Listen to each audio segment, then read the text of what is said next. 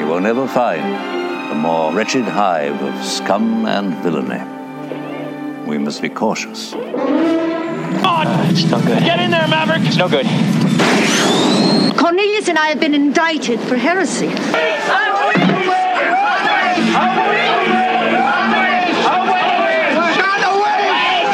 It is evil. It is so evil.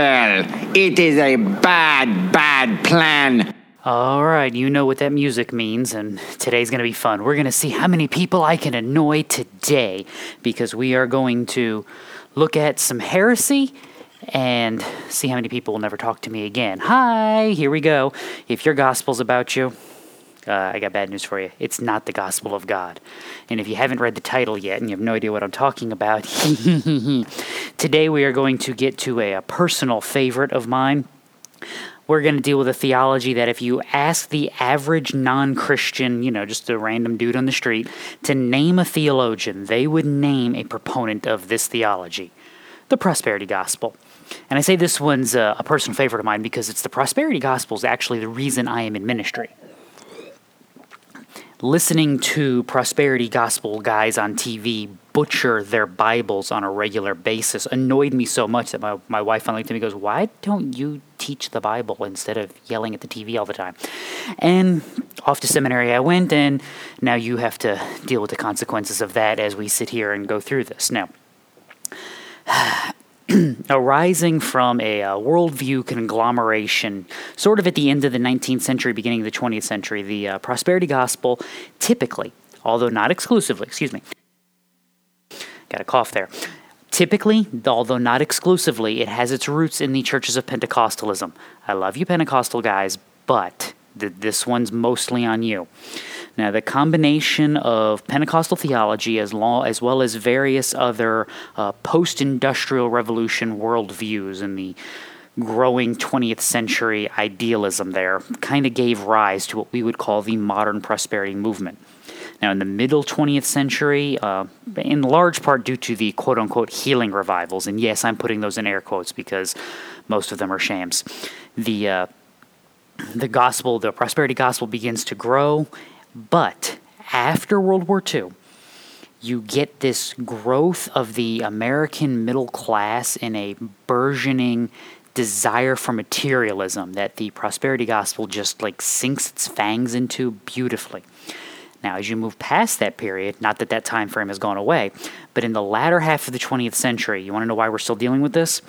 The prosperity gospel moved to the airwaves, and its leaders became the pioneers of quote-unquote Christian television. And yes, that's quote-unquote Christian television, because it's television, but it's not exactly Christian. And yes, we're looking at UTBN. During this phase, moving away from the traveling revival idea to the television idea is when you see the power shift. You get the old guard like Oral Roberts and William Branham. They are moving away, and you get the new generation of guys from Kenneth Copeland and Benny Hinn and T.D. Jakes to the modern proponents such as Joel Osteen, Creflo Dollar, Joyce Meyer. These are all these same scam, same peddled heresy, just repackaged. Now, what are their major doctrinal teachings? Well, in a nutshell, the health and wealth teachings are basically shifts on what we would consider orthodox biblical exegesis. And what I mean by that is, while prosperity gospel proponents would hold to the substitutionary atonement of Jesus and everything that I would proclaim that goes along with it, they extend it to the realm of the believer and his sin to include sins of illness and poverty. Therefore, within the atonement are the provisions by God to the believer for quote-unquote health and wealth. Now, prosperity gospel movement also builds out the idea of the Imago Dei from Genesis 1:26 and 27. You are made in the image of God. And they include this, that man is not just in the image and likeness of God, but that he is after the kind of God. So follow me here. Dogs, cats, horses, you name the critter, and it produces after their kind. Genesis 1:20 through 25, you'll notice that's one of the refrains, and after their kind, after their kind, after their kind. Answers in Genesis has done an excellent job of understanding that and applying that to Noah's Ark, by the way, so go check out those resources. Now, if that's the case there, God must have made his people after his kind. This is how the argument goes. Therefore, people's words matter. Why? Because God creates by a word. Therefore, his kind can and should likewise do the same. Welcome to what we refer to as name it, claim it theology, which is really based upon the idea of believers being quote-unquote little gods. And there's some New Testament justification for this, but it's flimsy at best, and we're going to get into why shortly. Now, they also have a heavy emphasis upon the principle of sowing and reaping. If you don't believe me, turn on a telethon for 5 minutes, and then you understand what I'm talking about. This is the amalgamation of 2 Corinthians 9, 6 through 9. And within prosperity churches, it relates to God's blessing the faithful tithing believer. So you have to be a faithful believer, you have to be a tithing believer, and the principle walks alongside positive confession, quote unquote, speaking good things about yourself. These are the main drivers that enable the Christian to receive the blessings of God. Now, if I have upset you already by naming one of your favorite TV preachers, good. If you have no idea why they're bad, stick around, we're going to tell you. The prosperity gospel is a movement that has some actual biblical theology. Yay, go team! We've mentioned some of it already. Therefore, our evaluation of it needs to be based upon their handling of the biblical material, and that is both in our understanding and in our corrective. So, what we want to do is we actually want to look at some of the proof texts of the prosperity gospel and actually address them somewhat. More importantly, we want to attack, though, the underlying worldview assumptions of the prosperity gospel by defining ourselves rightly biblically. So we're going to get to that. So first, why is the big bad man on my phone? Because let's be honest, nobody's listening to this on the radio. Why is the big bad man on my phone telling me these people are heretics? Off-quoted justification for prosperity theology, Malachi 3:10, or as I like to say, the great Italian prophet Malachi. Now, Malachi 3:10, the people of Israel are commanded to tithe completely in order to test God's faithfulness as he will bless their obedience. So this is bring all of the tithe into the storehouse. This is your verse. Now, if we ignore the obvious context of Malachi chapter 3, it's the Messiah and his arrival. You cannot possibly move this text directly to the New Testament church. And here's where I'm really going to annoy some people. For starters, we have no land that we are to possess. This is why we don't pray 2 Chronicles 7:14. We don't have a land for God to heal. We are living in a foreign land as believers. We'll get to that more in a minute. And therefore, we also have no tithe we are commanded to give. I take that from 2 Corinthians 9:7. Therefore, we cannot be blessed for giving and or cursed for not giving. And yes, I'm serious about the tithing thing. I absolutely am serious about the tithing thing. The tithe is an Old Testament standard. It was 10% for the work of the priests, and then the tax base really brought your income up to around 20 to 25%, depending on who you were and where you lived, that you were forfeiting for the work of the nation and the temple. This is not commanded in the New Testament because, once again, we're not Israel. We're not funding a Christian nation. Now, should you tithe at church? No. Should you give at church? Yes. Why? The worker is worthy of his wages. We are contributing to the cause and continuance and furtherance of the gospel. I've said this before in my church. I'll say it again till the end of time. If your church is not teaching rightly and not working for the furtherance of the gospel, don't give them any money. That would be poor stewardship. Instead, find a church that is rightly teaching and preaching, it is rightly working to the furtherance and continuation of the gospel, and give generously. Give joyfully, give greatly. Not so that God will bless you, but because in Christ God already has blessed you. Now, let's go back to good old Malachi here. Rather than seeing the tithe carried forward, and rather than seeing the quid pro quo of Malachi 3, the allusion within Malachi 3 is to repentance and faith, and I can prove it. The prosperity adherent goes off the rails biblically trying to handle this. What we want to do is see it rightly. So let's rewind to verses 1 through 6. Where do you have there? You have the Messiah coming in judgment upon a rebellious people. It's the beginning of the chapter. God is then warning them to return to him so that he can bless them, which is Malachi 3:7.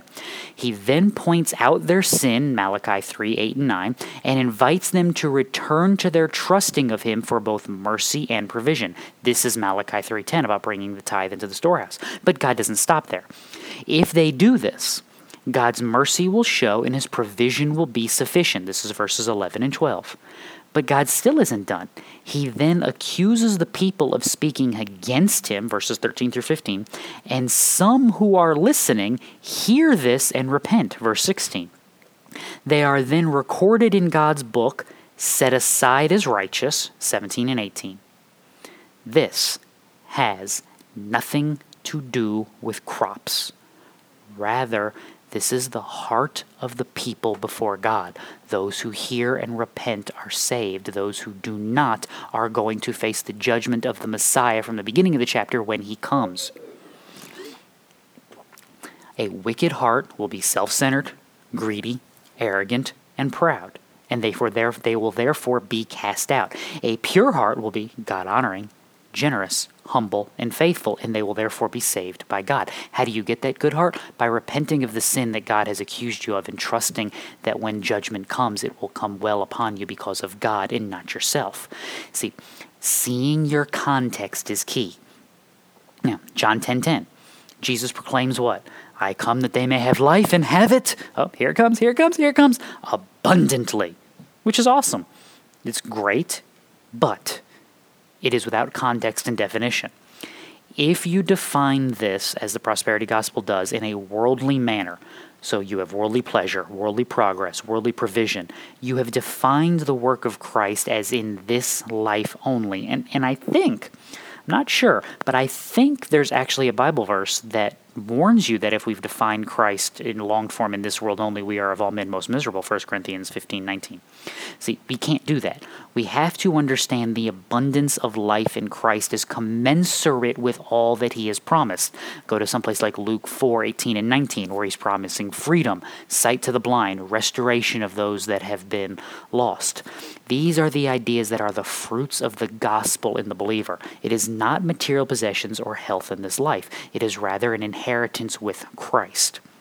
Likewise, let's go to the prayer of John for the church pastored by Gaius in 3 John verse 2. There are no chapters in 3 John, so you just say 3 John 2. What is he praying for? That they would have health and prosperity. Awesome. This is good. Now, real quick. It's a prayer, people. It's a prayer. If John could just show up, or not even just show up, just decree that they would have health and prosperity, why doesn't he? If Gaius, as the good elder of this church, could just proclaim it and it would be, why doesn't he? Second, we would love for our fellow believers to be blessed by God in this life with prosperity of a material nature and with good health. Duh.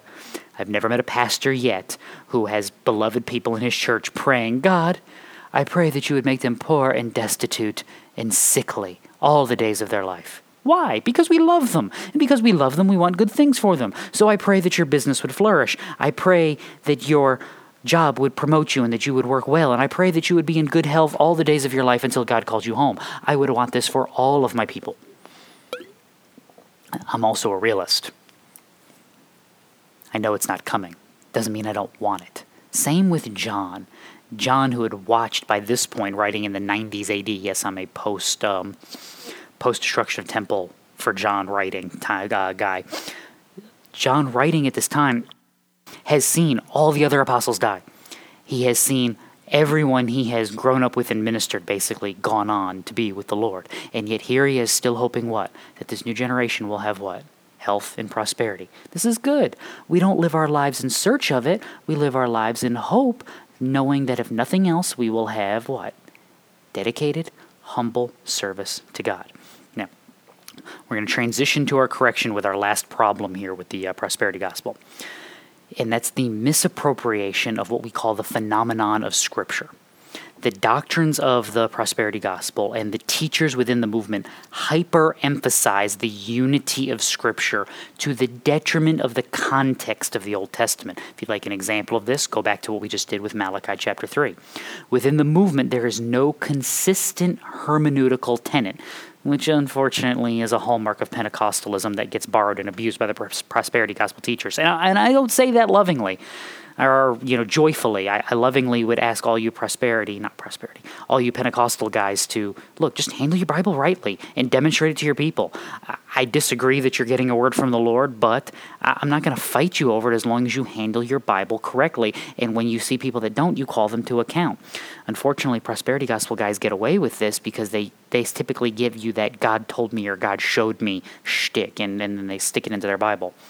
Because of that, they have both an ability and a willingness. Lord knows they have a willingness to point the Bible to the believer rather than point the believer through the Bible to Christ. And this is why this is so important. What the prosperity gospel does is make your giving not about obedience to God, but it makes it about you receiving something. It makes your health not about a blessing from God, but about you receiving something. It makes it not about a praise of God, but a praise of you. It likewise makes too many of the Bible stories about you. And this is something that evangelical Christianity has borrowed upon. If you've ever heard a sermon on David and Goliath about what are the Goliaths in your life, or what are your 5 smooth stones that you need to pick up, you have heard the prosperity gospel's hermeneutics sneaking into evangelical life. And if you could hear that, that was my neck. And I'm sorry that it gets sore after a while and I have to crack it like that. So I'm sorry if that just made you cringe if you heard that. If you didn't hear that, then I'm a raving lunatic. Don't worry about it. Excuse me. So let's dig back into this.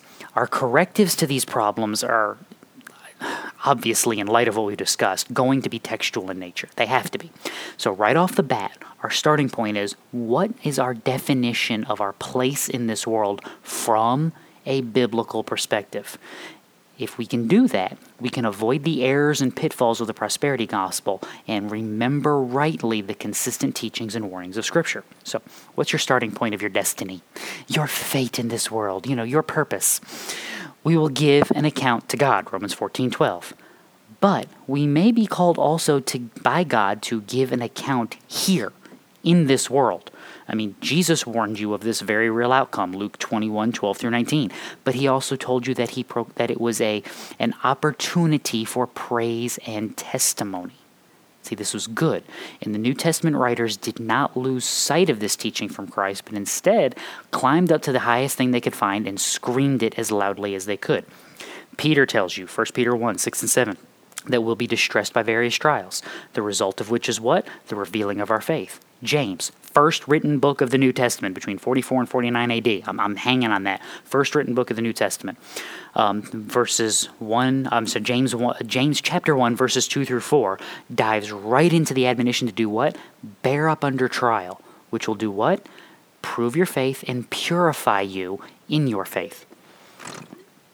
Paul doesn't get left out, Romans 5, 3-5, which, by the way, Romans, his most systematic and thorough letter. What does he tell you after he's explained all this deadness and sin in life in Christ? Man. All right, my throat keeps crying out of me. He tells the believers what? Revel in your tribulation, exult in it. Why? Because it will bring about faith and hope and trust. See, this is not new because it is the consistent knowledge of the world for the believer. We, talking about us, as redeemed believers in Christ, are not to be at home in this world. That's James 4:4. This world, in its current state, is given over to her sins and guided by her spiritual head. This would be your Romans chapter 1, 18-32, and your Ephesians 2, 1-2, the prince of the power of the air. That's why Jesus warns us that we are a peculiar, that's strange, people, and therefore we will have trouble because he had trouble and we are his. That's John 15, 18 through 20. Peter calls the church under persecution. That's the context of 1 Peter, is the church under persecution, to recognize this new peculiar citizenship and live in this world as though they were aliens and strangers. That's 1 Peter 2, 9 through 12. Paul also pointed the believer to a hope and a home and a revelation that is not here, but in Christ. This is your Colossians 3. And John clearly warned against the dangers of living for this world over against the good world of God that is to come. This is your 1 John 2, 15 through 17. They consistently pointed you what? Away from here and towards eternity. Second corrective, understand the word rightly. That means we have to understand what this book we call the Bible actually is. This is the phenomenon of Scripture we mentioned earlier. What am I talking about? 40 different authors who individually wrote 66 different books. That writing took place over the course of 1,500 years plus and was accomplished in 3 languages while on multiple continents. Now, that's a terrible recipe for a book. But it's the recipe God used, 2 Timothy 3, 16 and 17, to produce one message of Scripture. And that's a message that is not focused on us, but rather is focused upon Christ. See, Jesus is the end-all, be-all of creation and biblical testimony, John 5, 33 through 47.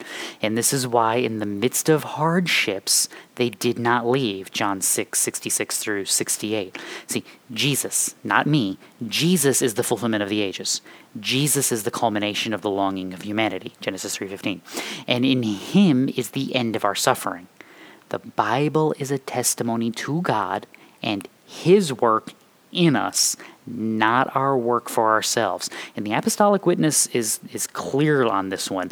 They saw this and repeatedly proclaimed it, not their greatness, but God's. And if you don't believe me, go listen to what I just said about Peter and Paul and James and John and Jesus. This is always about pointing people higher, not lower. Therefore, they strove to push the church and the believers therein to a faith in God that went beyond this life, and therefore into the world that is to come. Why? So that God would be praised and his people would be saved. This was why they wrote 2 Peter 3, 14 through 18. Not the glory of themselves or us, but the glory and praise of God, because he is the one who has done this, and he is the one who has saved us. Now, I made mention of this and alluded to it earlier. I want to dive into it a little bit right now, just to kind of, if you haven't gotten upset with me yet, okay, this one might do it. And if not, then we can be pals. Call me. We have to understand this because too many otherwise solid evangelical churches have borrowed from this theology. I mentioned the smooth stones and the Goliaths in your life, but this is the same problem.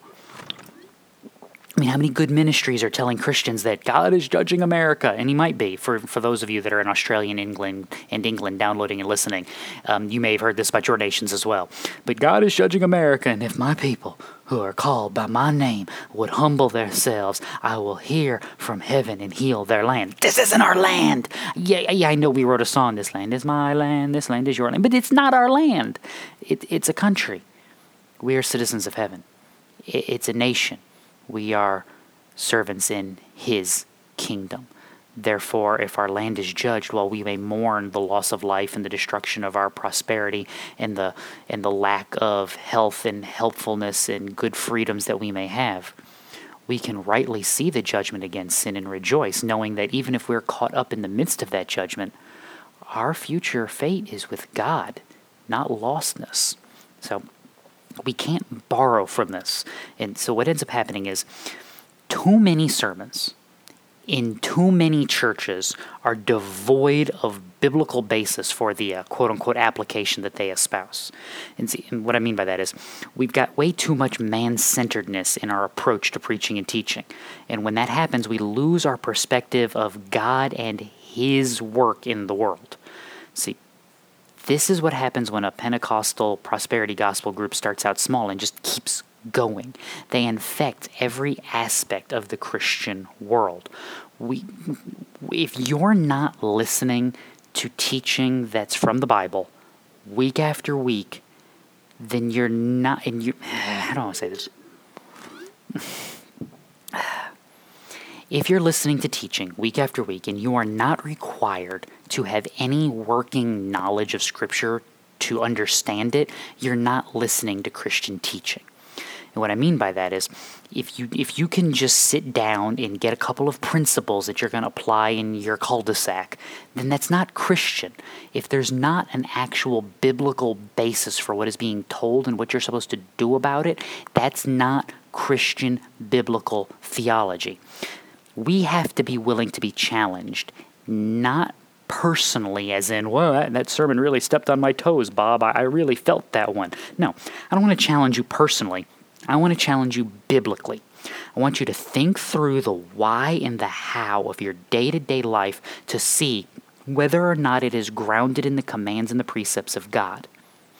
This is where the majority of Christian failure comes. See, we give you your 5 smooth stones, or we tell you to tackle the Goliaths of your life, or we ask you what's the Red Sea that you need to part and what's the dry ground you need to walk on. Likewise, if you don't like those, we give you 5 keys to happier marriages, or 7 principles for raising your children, or 8 ways to be a better boss. We give you all of these things, and it's bunk. It's absolutely bunk. It is Christianese.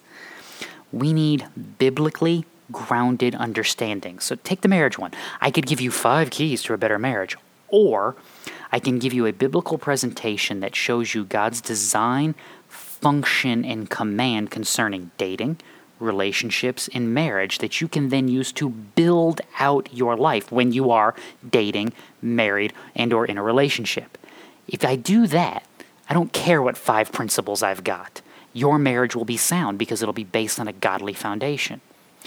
I don't need to tell you how to be a better employee. I need to build out a theology of what is vocation, what is your responsibility at work before God, why do you work as an offering to God. And when you internalize this and use this as your foundation, you'll be a better employee, you'll be a better boss, you'll treat your employer and your employees better because you are doing it for God, not based on some principle that some dude in skinny jeans gave you on a Sunday morning. And yes, men, stop wearing skinny jeans.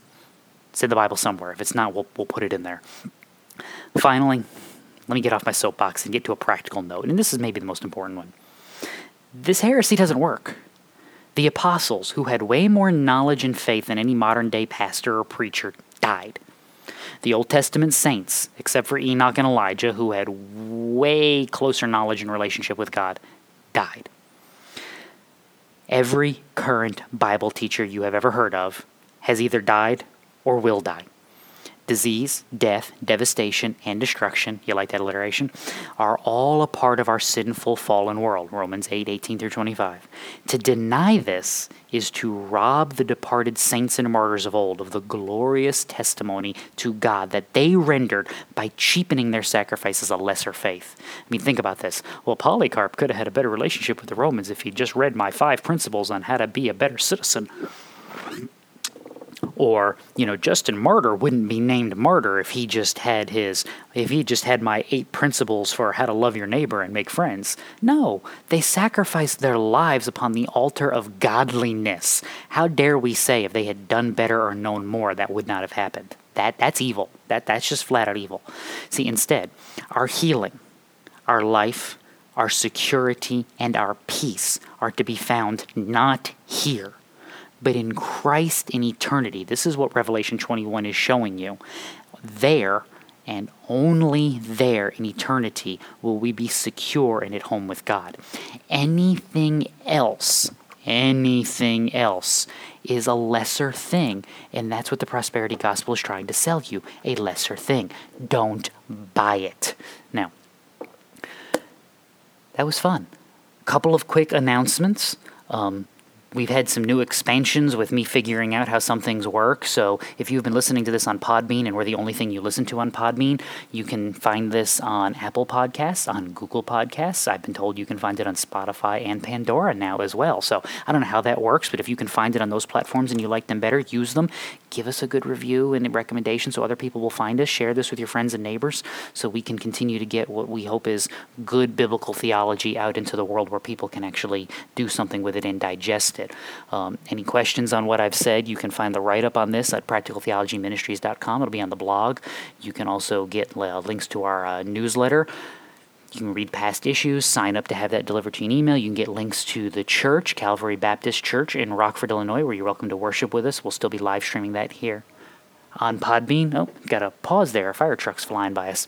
You can worship with us on Sunday mornings, 10:30 Central Daylight Time, which is -6 UTC. You can hop on here on Podbean and stream along with us. And if you don't like that, you can find the church's YouTube channel and watch the sermon from the Sunday. It's usually posted on Monday afternoon. If you have any questions, send them to me, info@practicaltheologyministries.com. I promise to make Lou, when he gets back in here, answer every single one of them. And if he doesn't, I will, and we'll have good fun with it nonetheless. So I think that covers it. Until next time, read your Bible. It'll do you good.